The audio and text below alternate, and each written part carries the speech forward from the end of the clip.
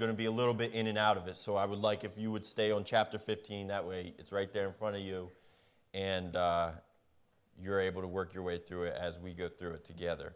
As you can see, I brought my big Bible today because I've got a lot of scripture to read, and I wanted to keep track of it myself too. And I didn't feel like wasting paper. See, look at that. Didn't feel like wasting paper to print all that. God knows I have enough Bibles. So, alrighty. So we're going to be talking in 1 Samuel chapter 15, but before we get there, I'm going to give you some background. This story is about King Saul. Okay, not Saul of the New Testament who turned into Paul, who was an apostle, but Saul of the Old Testament who was a king, the first king of Israel. What happened was Israel had judges by the command of God. God told them, I want you to have judges to rule over you, not a king, because I'm your king. That's what he said, and that sounds pretty good, and I would listen to that if I was a citizen under that rule. God says, I'm your king, I would stick to that. But as judges came and went, and there were some good judges, there were some bad judges, same as any ruler or king, but God wanted judges. And as the judges came and went, the people got tired of the fact that they didn't have a king because they saw the other nations which God would allow them to conquer, and they would be conquering other nations that had a king. Or other nations sometimes would conquer them, or at least suppress them in some way, and that nation would have a king. And they saw all these other nations had kings, and they saw the way that they were ruled and the way that the people made decisions, and the king made decisions and stuff like that. I'm honestly not 100% sure on all their reasonings, but seeing what was around them, they were convinced that that's what they needed, and they decided that they wanted a king. And they complained, and they complained, and they complained. And their last judge was Samuel. And Samuel was a prophet, but all the judges were also prophets, really, because God would use them, and they were God's servants. So Samuel was the last one, and Samuel had enough of it, and the people continued to complain and ask for a king, ask for a king, ask for a king. So at one point, Samuel went before God, and God said, all right, people can have a king. I said you should have judges, and I'll be the king, but the people want a king. If the king serves me and is righteous, and the people are righteous, then all will be fine. But if the king is wicked and does evil in the eyes of the Lord and blah, blah, blah, then it's not going to be pretty, right? So because of Israel's complaining, God chose a king for them.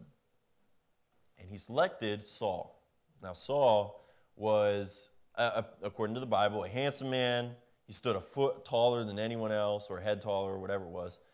And so he looked fit to be king, but he was from the tribe of Benjamin, which is one of the smallest tribes, if not the smallest. And according to Saul, the way he said the least of the tribes, right? And his family was the least in the tribe of Benjamin, is what he says. So again, I'm not 100% sure on what all that means. I don't know where his family standings were or what they looked like.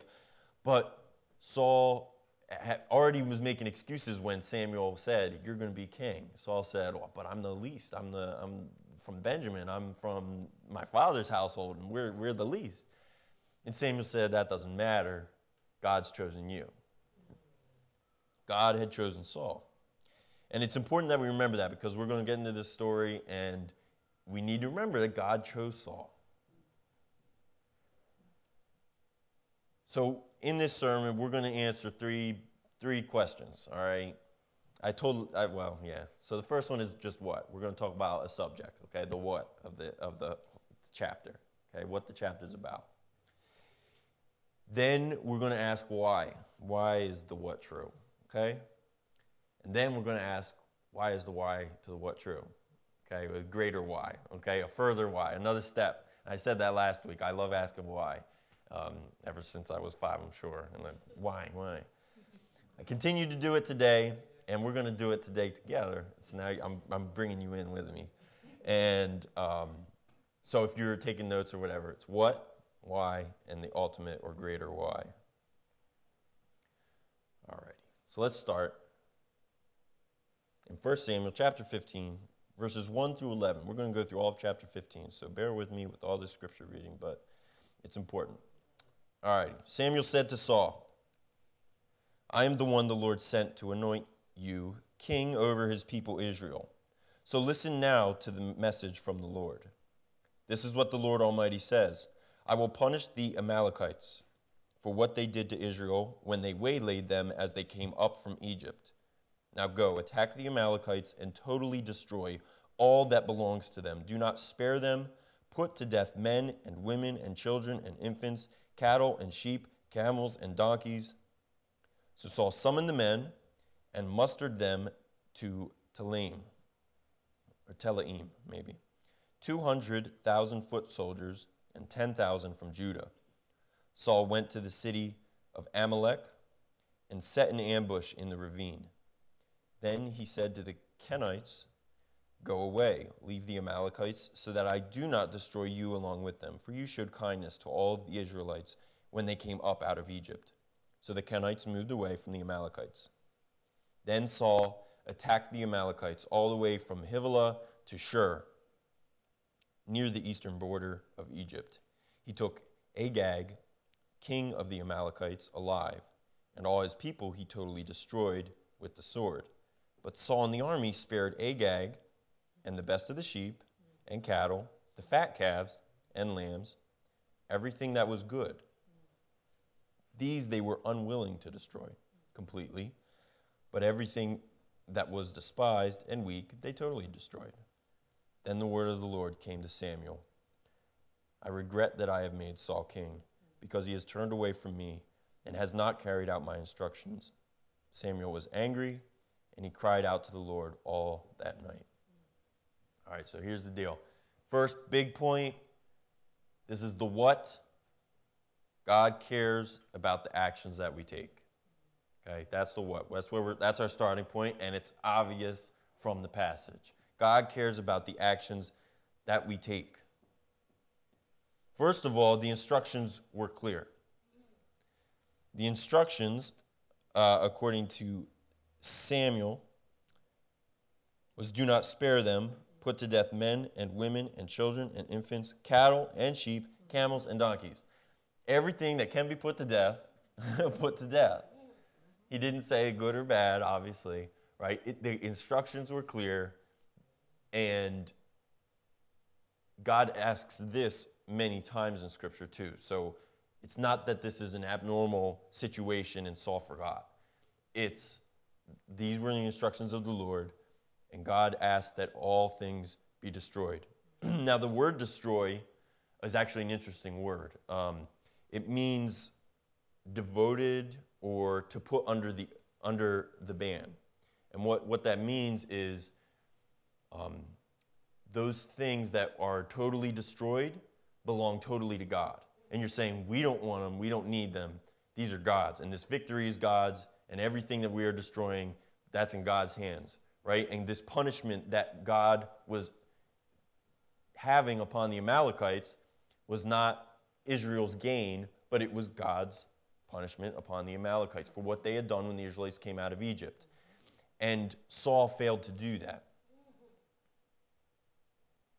Saul failed to devote these things to God, and instead he chose to do and to allow the sparing of these parts, the good parts of this wicked nation. The good parts, right? That's the point. God said this is a wicked nation, and my anger burns against them, and they need to be punished in every way and destroyed. And it's not for Israel's gain, but it's for my glory. And Saul didn't like that. The disobedience, so not only were the instructions clear, but the disobedience was obviously intentional. It was selfish because he saved the good stuff, right? The good cattle, the good sheep. And, but not only was it selfish, but it was also weak because it says he allowed them. And if we read further, which we will, Saul says that I was afraid of the men, so I let them take the sheep and the good cattle. Saul is still stuck, and you can still see the same character he had when he was called to be king. He's still weak, and he still is afraid of other people and what other people say or might say. It was selfish, it was weak, and he spared the king. Now, this sparing the king is an interesting thing. Why would he do that, right? Again, why? Why would he spare Agag? And I didn't find a solid reason, except all of them are selfish reasons. He may have spared the king because taking the king back to your country is like a trophy, right? Look who we've got the king. He may have spared the king because he respected him as another king, right? Saul's the king, so he respects. And I think that we see that in other scriptures as well, or at least like that mutual respect, even when you're supposed to kind of hate them. And so it could be that, but it doesn't really matter. Either way, it's Saul's selfishness, which is pure disobedience to what God had commanded him to do. Clear instructions, intentional disobedience, and God cares about the actions that we take. So we're going to continue on. 1 Samuel chapter 15, again, verses 12 through 26. This is after Samuel was angry and cried out to the Lord all that night. Verse 12, early in the morning, Samuel got up and went to meet Saul. But he was told, Saul has gone to Carmel. There he has set up a monument in his own honor and has turned and gone on down to Gilgal. When Samuel reached him, Saul said, the Lord bless you. I have carried out the Lord's instructions. But Samuel said, what then is this bleating of sheep in my ears? What is this lowing of cattle that I hear? Saul answered, the soldiers brought them from the Amalekites. They spared the best sheep and cattle to sacrifice to the Lord your God. But we totally destroyed the rest. Enough, Samuel said to Saul. Let me tell you what the Lord said to me last night. Tell me, Saul replied. Samuel said, although you were once small in your own eyes, did you not become the head of the tribes of Israel? The Lord anointed you king over Israel. And he sent you on a mission, saying, go and completely destroy those wicked people, the Amalekites. Wage war against them until you have wiped them out. Why did you not obey the Lord? Why did you pounce on the plunder and do evil in the eyes of the Lord? Verse 20, but I did obey the Lord, Saul said. I went on the mission the Lord assigned me. I completely destroyed the Amalekites and brought back Agag, their king. The soldiers took sheep and cattle from the plunder, the best of what was devoted to God, in order to sacrifice them to the Lord your God at Gilgal. But Samuel replied, does the Lord delight in burnt offerings and sacrifices as much as in obeying the Lord? To obey is better than sacrifice, and to heed is better than the fat of rams. For rebellion is like the sin of divination, and arrogance like the evil of idolatry. Because you have rejected the word of the Lord, he has rejected you as king. Then Saul said to Samuel, I have sinned. I violated the Lord's command and your instructions. I was afraid of the men, and so I gave in to them. Now I beg you, forgive my sin and come back with me so that I may worship the Lord. But Samuel said to him, I will not go back with you. You have rejected the word of the Lord, and the Lord has rejected you as king over Israel. Crazy stuff. First point out of this is that partial obedience is not obedience at all. I often end up going back to this in my thoughts and in discussions with other people, is that partial truth is really no truth at all, right? If you put that in the perspective of God, like any partial amount of God, you can't get a partial part of God. So that's obviously not even the truth. The truth is God is infinite and eternal and great and beyond everything. And so any partial truth just isn't true at all. And it's the same thing here. Obedience to the 99th percentile is disobedience. there's no excuse for sin. Saul explains, I was afraid of the men. The men took the sheep and the cattle. Like, I didn't actually literally grab one of them. They grabbed them. But there's no excuse for sin. There's no reason to ever sin. Because Saul didn't necessarily, in all of his arguments, I mean, he did say, he did think he didn't sin. But at a point he said, well, I did, the men took. Right? But there's no excuse. I did, but I was afraid of the men. And there's no excuse for sin. Sin is sin, and Saul was in clear disobedience of what God has said. So now we're going to get to that first why. Why does God care about the actions that we take? Because God cares about the motives of our hearts. If you'll look in verse 22 and 23, we're going to sit on those for a little bit here. This is Samuel speaking, and he says, does the Lord delight in burnt offerings and sacrifices as much as in obeying the Lord? To obey is better than sacrifice, and to heed is better than the fat of rams. For rebellion is like the sin of divination, and arrogance like the evil of idolatry. Because you have rejected the word of the Lord, he has rejected you as king. Now first I want to just touch on this, what is it? Rebellion is like the sin of divination. All right, that's a little weird. Why grab rebellion? Well, I guess rebellion makes sense because it's just disobedience. But why compare that to divination? Why grab that sin? And I'm not 100% sure exactly, but I will say that Saul, we learn in chapter 23, I think, or 28, where Saul goes and meets with the necromancer or the medium or whatever you want to call it, communicator with the dead. He goes and meets with her, and it says in that passage that Saul had previously banned or exiled all mediums and sorceresses and sorcerers, and he had previously sent them away. And then in this later chapter, Saul goes and talks to one. He consults one of them, which is in clear disobedience to what God had commanded. But in I think it's in Leviticus, it says that there ought not be, don't go consulting with mediums and so forth. And Saul, being a good king he was, he had exiled them, and that was good. And so I think that may be a reason why it's in here, because Saul had clearly recognized that divination is a bad thing, and he had exiled them, and he had made the right decision there. And so God here says rebellion is the same sin. That same thing that you know is bad, rebellion is the same thing. It's just like the sin of divination. And so he compares rebellion to divination and arrogance to the evil of idolatry. Idolatry is the one thing that God commands against throughout the entire Old Testament, over and over and over again.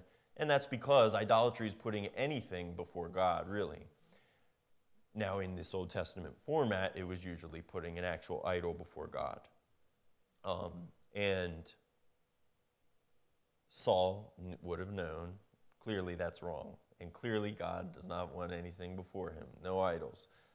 And so Samuel, by God's command, grabs these two things and compares them to disobedience and to rebellion.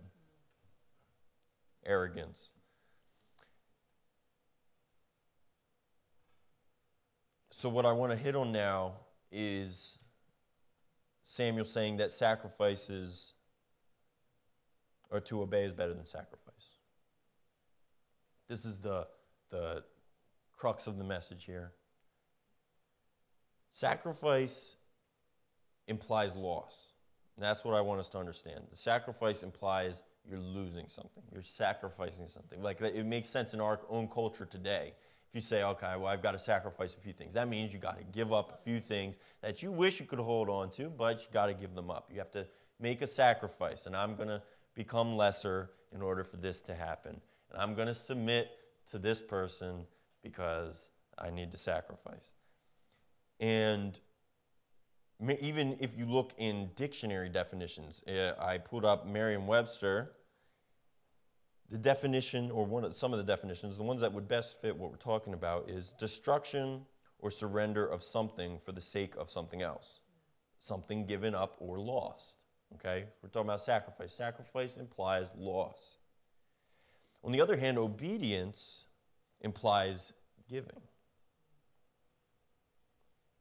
And I want us to understand that contrast.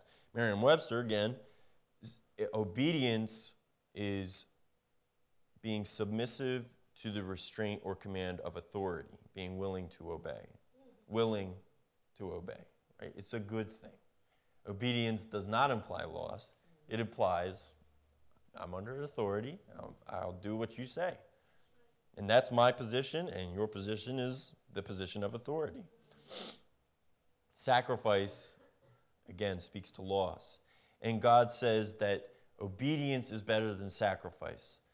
And even in these situations where Saul says, we were going to sacrifice those rams to you. We were going to go to the altar. We were going to prepare it all. We were going to do it the right way, the way you command. And God says, that's not what I wanted. I asked for your obedience, and what I asked was that you slaughter everything. I don't ask for sacrifice. I just desire obedience. And this really shows us what the heart of God was when he does ask for a sacrifice. Asking for a sacrifice is not asking for the sacrifice itself. God doesn't care about the blood of goats and bulls and rams and all that. He cares about the obedience of our hearts, the motives of our hearts. Why does God care about our actions? Because he cares about the motives of our hearts. Now I'm going to go through rapid fire of some scriptures, okay? Steve, you ready? Okay. Genesis chapter 4. This one's not, the scripture's not up there because it's the whole chapter. God was pleased with Abel's sacrifice and not with Cain's. Why? Cain sacrificed, Abel sacrificed. Cain gave out of the fruits of his labor from farming, and Abel gave out of the fruits of his labor from his flock. But Abel's was the best he had, and Cain's was just some of the fruit that he had. God doesn't care that Cain gave fruit. God doesn't care that Abel gave a lamb. But what he cares about is that Abel gave his best and that Cain did not. Psalm chapter 40, which is also used by the author of Hebrews. So we're gonna get into the New Testament too, but just keep in mind this is also used by the author of Hebrews. It says, sacrifice and offering you did not desire, but my ears you have opened. Burnt offerings and sin offerings you did not require.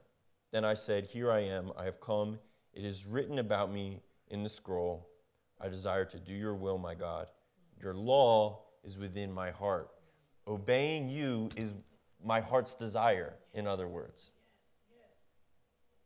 You don't desire sacrifices and offerings. You desire obedience that comes from what I believe in my heart. Psalm 51, 15 through 17. Open my lips, Lord, and my mouth will declare your praise. You do not delight in sacrifice, or I would bring it. You do not take pleasure in burnt offerings. My sacrifice, O God, is a broken spirit, a broken and contrite heart, God, you will not despise. What's that mean?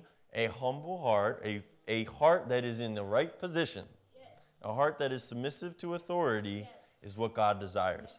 Not sacrifice, not the blood of bulls and goats, not for you to just pay your tithes because the law requires it, because the church says you must, because the Bible says you must, not just to do it because, but because you desire to obey and glorify God with your actions. Proverbs 21:3, to do what is right and just is more acceptable to the Lord than sacrifice. To do what is right and just is more acceptable to the Lord than sacrifice. Ecclesiastes 5:1, guard your steps when you go to the house of God. Go near to listen rather than to offer the sacrifice of fools who do not know that they do wrong. He's not saying don't offer a sacrifice.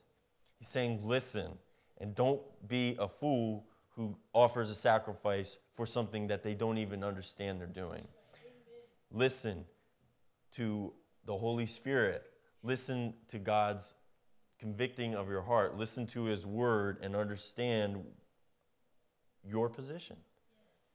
Our position before God is a position of complete reliance on him, in need of him, and in need of salvation. It's really just as important that we understand our disobedience as that we understand that God wants us to be obedient. We need to understand where we are in order to fully understand where God wants us to be and where he is bringing us to be. Jeremiah 7:21-26 says to go ahead and add your burnt offerings to the other sacrifices and eat the meat yourselves. Exclamation point. God doesn't care. Go eat the meat yourselves. For when I brought your ancestors out of Egypt, I did not just tell them to offer sacrifices, but to obey. And I will be your God, and you will be my people. Again, it's about the position. He didn't just tell the Israelites to offer this sacrifice. His greatest command is to love the Lord your God with all your heart, soul, mind, and strength. That means obeying him. And we've been learning in other courses, in Killing Kryptonite, I know we were talking about this, about love for God and love from God is equal to obedience. That's what it means. And that you can't get away from that. Scripture tells us that that's what it means. Obey me and I will be your God and you will be my people. That position happens when we submit ourselves to God and obey him. Hosea 6:6, this one's very famous, and I was thinking I would preach on this one, but then I saw the Samuel passage, and it did a lot better explanation of what I wanted to get to. Hosea 6:6, for I desire mercy, not sacrifice, and acknowledgement of God rather than burnt offerings. The Bible declares over and over and over again. I didn't realize it till I was doing all this research. I didn't know how many times the Bible says this similar of a phrase. I desire mercy, not sacrifice.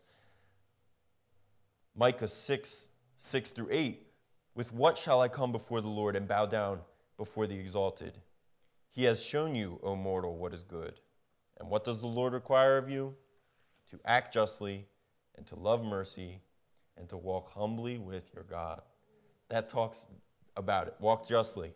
That's walking justly with your neighbors.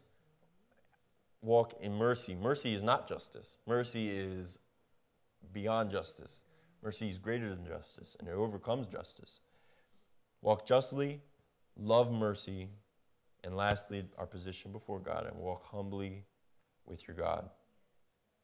And then taking it into the New Testament, even Jesus says this multiple times, but here's one instance, Matthew 12:7. If you had known what these words mean, I desire mercy, not sacrifice, you would not have condemned the innocent. And what he's talking about here is when he and his disciples are walking through the grain fields on the Saturday, on the Sabbath, when you're not supposed to do any work, and they're fine, they're just walking through the fields, and his disciples go, oh, that's tasty. And they pick some heads of grain. I don't know how you eat heads of grain, but they did. They picked some heads of grain and they began to eat them. And the Pharisees said, oh, we see that, and that's not in accordance with the law. The law says you can't work on the Sabbath, and that means you can't prepare food. And they're preparing food for themselves by plucking it and eating it. And that's seriously what it was. And they said, your disciples are breaking the Sabbath, Jesus. What do you got to say about that? And he said, if you had known what these words mean, and they should have known, because these are teachers of the law who know all those verses I just read. If you had known what these words mean, I desire mercy, not sacrifice, you would not have condemned the innocent. He says these disciples are not doing anything wrong. They're walking with me. That's what God cares about. God cares about the position of our hearts. When the disciples were mad at the woman who poured perfume on Jesus, and they said this could have been used to give money to the poor, Jesus said, you will always have the poor among you, but you will not always have me.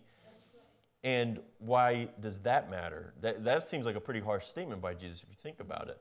But Jesus is saying she was giving and she was doing something for me. And it's not all about making sacrifices for the poor. It's about obeying me. And she was in submission and glorifying Jesus while he was with her. It's about the position of our hearts and the desire of our hearts. So now, we're going through the last scriptures there. And we're going to get to the final why, the bigger why. All right, so we know that God cares about our actions. Because he cares about the motives of our hearts, he cares about the state of our hearts. But why does he care about the state of our hearts? There is a deeper why than that. 1 Samuel 15, 27 through 35. We're going to finish off the chapter here. As Samuel turned to leave, Saul caught hold of the hem of his robe, and it tore.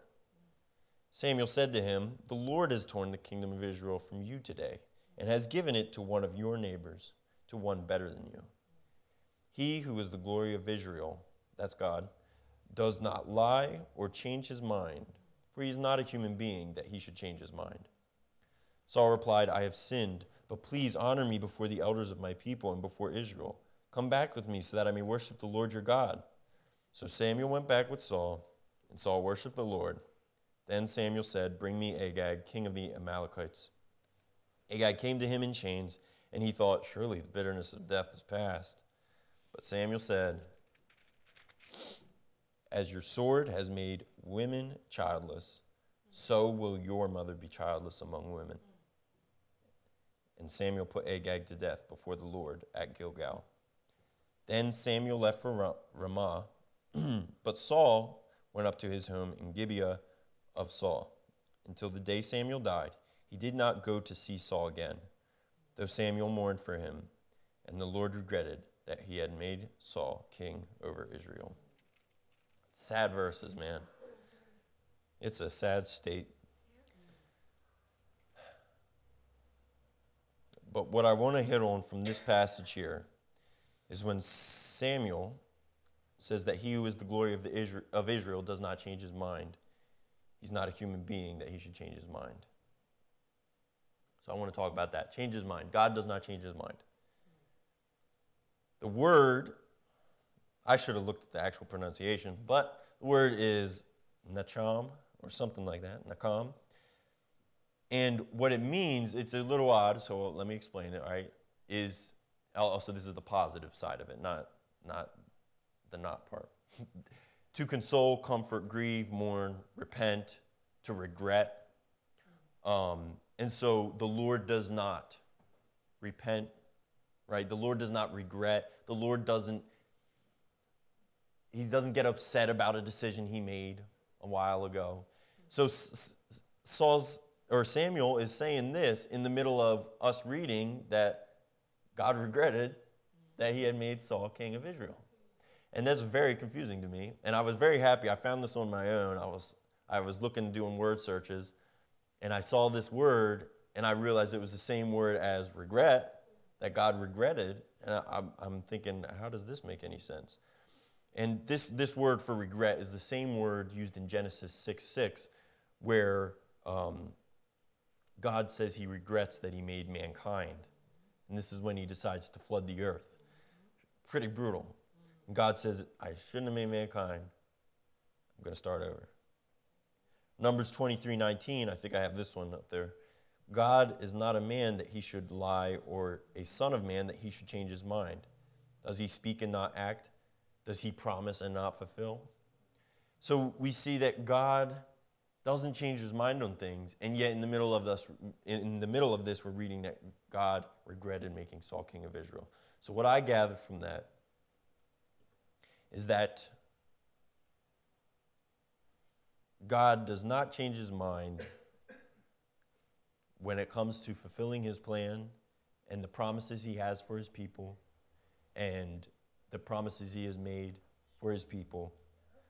What he does do is change his decisions on how he uses us. And it's not because he changes the decision, it's because of our stupidity, our disobedience, our lack of faithfulness, or our lack of usability. These are why God changes his mind. And I think that this is in there for a reason, because Samuel's saying God doesn't change his mind, but he is not happy with you as king right now. I think that's the point of it. And he's saying God's turning this over to somebody else because you should not be king, and God regrets making you king. A God who doesn't change his mind has changed his decision on you being king for now. And I think it's important for us to understand this as well. God doesn't change his plan, but he changes how he uses us for that plan. Some people are used for his glory, and they never, ever obeyed him in their life. But they're still used for God's glory. The destruction of the Amalekites was supposed to be for God's glory. Now, the Bible also tells us that God does not glory in the death of people or in the destruction of people, and he doesn't. But he glories in justice and in being who he is, which is a just and a right God. And Israel was supposed to carry that out for him. So I want us to understand, it's not because he does not love us, and God still loves Saul. It's not because he does not love us, but it's because we fail him. That's when God changes his mind. Our inconsistency, I'll be careful with this, but understand me, forces God's hand. Okay, we can't force God's hand. God could continue to use Saul if he wanted to. But it forces God into using a different and a better way. He has a better way. And so God says, I'm using that way. Saul, you are relieved of your position. Now, I do want to talk about here the situation we are in and Pastor Jason having left. This can sound extremely brutal, so hear my heart, okay? Understand what I'm saying. I am comparing him to this position that Saul was in. I'm not comparing him to Saul. But Saul was relieved of his position because he was not fit to continue in what God had planned for the kingdom of Israel. And we all know that God has something planned for this church. And because Bill was addressing this last week, God doesn't regret his decisions. Pastor Jason coming here was not a mistake. And we can rest assured that that is so because God's plan is always at work. And the Bible tells us that over and over again. Maybe David's next. And it's time for David to come in here. And David was a faithful servant of God. He disobeyed God too. But he was faithful and he was the right man for the job. And God was ready for David to step up. And if we continue in 1 Samuel 16:1, the next verse of the next chapter, God tells Samuel, how long are you going to mourn Saul, since I have rejected him as king of Israel? Fill your horn with oil and go.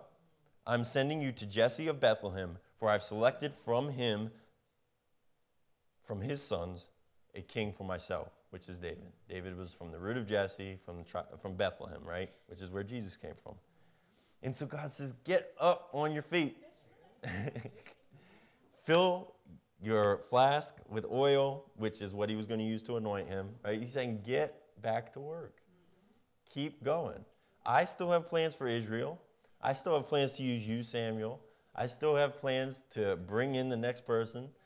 And I'm not saying that him mourning Saul shows me Samuel's heart. Samuel, man, the fact that he was mourning someone like Saul and the loss of Saul. And so we mourn Pastor Jason. And that is good and fine. But we cannot stay in the situation we are in and be unwilling to move into the next season. Amen? Amen? All right. And again, the reason I'm addressing these things is because I've been here through this time. And I know I haven't been here as long as many of you, but I've been here through this time. And I don't want to have Linderman or this next pastor have to deal with making sure people understand these concepts. I'm in this with you. And I know it is hard sometimes to convince my heart to do the right thing and to be ready for the next season and to quit stewing over things of the past. And that's what happens in our lives all the time. It's not just this. But in this season, it is time that we prepare ourselves. I want this to be the easiest introduction for a new pastor to any church ever. And we can do that. It's not that there's no reason we can't do that. Size of church matters not. What matters is who we are, the position of our hearts, and the position of our hearts before God. So let's be prepared for this new season and the coming of a new pastor whom God has chosen. God chose David right now. David did not become king right now. This is before David had even defeated Goliath. He's a young boy at this point. I hope our new pastor's not a young boy at this point. But God may have called him when he was a young boy and chosen him for glad tidings. So we need to trust in that and trust in God's plan. We cannot rely on our own devices like Saul and think we're doing the right thing and deceive ourselves, but trust in the Lord and trust in his plans. Alrighty, I want to get to our close in Ezekiel chapter 18. Again, another lengthy passage, but this passage speaks to everybody here. Believers, non-believers, okay? Churchgoers, non-churchgoers. This speaks to everybody. Ezekiel 18, 21 through 32. But if a wicked person turns away from all the sins they have committed and keeps all my decrees and does what is just and right, that person will surely live. They will not die. None of the offenses they have committed will be remembered against them because of the righteous things they have done. They will live. Do I take any pleasure in the death of the wicked, declares the sovereign Lord? Rather, am I not pleased when they turn from their ways and live? But if a righteous person turns from their righteousness and commits sin and does the same detestable things the wicked person does, will they live? None of the righteous things that person has done will be remembered. Because of the unfaithfulness they are guilty of, and because of the sins they have committed, they will die. Yet you say, the way of the Lord is not just. And this is what we're talking about here with Saul. The way of the Lord is not just. Hear you, Israelites. Is my way unjust? Is it not your ways that are unjust? If a righteous person turns from their righteousness and commits sin, they will die for it. Because of the sin they have committed, they will die. I'm talking to those of you who are believers. But if a wicked person turns away from the wickedness they have committed and does what is just and right, they will save their life. Because they consider all the offenses they have committed and turn away from them, that person will surely live. They will not die. Yet the Israelites say, the way of the Lord is not just. Are my ways unjust, people of Israel? Is it not your ways that are unjust? Therefore, you Israelites, I will judge each of you according to your own ways, declares the sovereign Lord. Repent, turn away from all your offenses, then sin will not be your downfall. Rid yourselves of all the offenses you have committed and get a new heart and a new spirit. Why will you die, people of Israel? For I take no pleasure in the death of anyone, declares the sovereign Lord. Repent and live. That's what we're talking about. The righteous person must continue in righteousness. The unrighteous person must start in righteousness and continue in it as well. This is why Jesus doesn't condemn the woman caught in adultery, but says, go and sin no more. It's not justice in our hearts. And it wasn't justice in those Pharisees' hearts who were trying to condemn her. But God is just. God knows what he's doing. And we can trust in him. God's concern for the postures of our hearts is what allows grace to take place. If he didn't care about our hearts, then our actions would be what would condemn us, and we would be done. Because we've all committed a wrong action. But our actions are not what condemn us alone. Our actions display what is in our hearts. God allows everybody that chance for redemption, as we read in that passage. And that's an Old Testament passage. Come on. Jesus loves to give grace to his people. The Lord loves to give good gifts to his people. God has a lot in store for Glad Tidings. All he requires is that we trust in him, that we believe that he has this next season in his hands. If you throw back a couple weeks ago, he's already there. He already sees us there. He sees the future. He sees the blessings. He sees our hearts. So continue in righteousness and live. Amen? All right, let's stand and pray.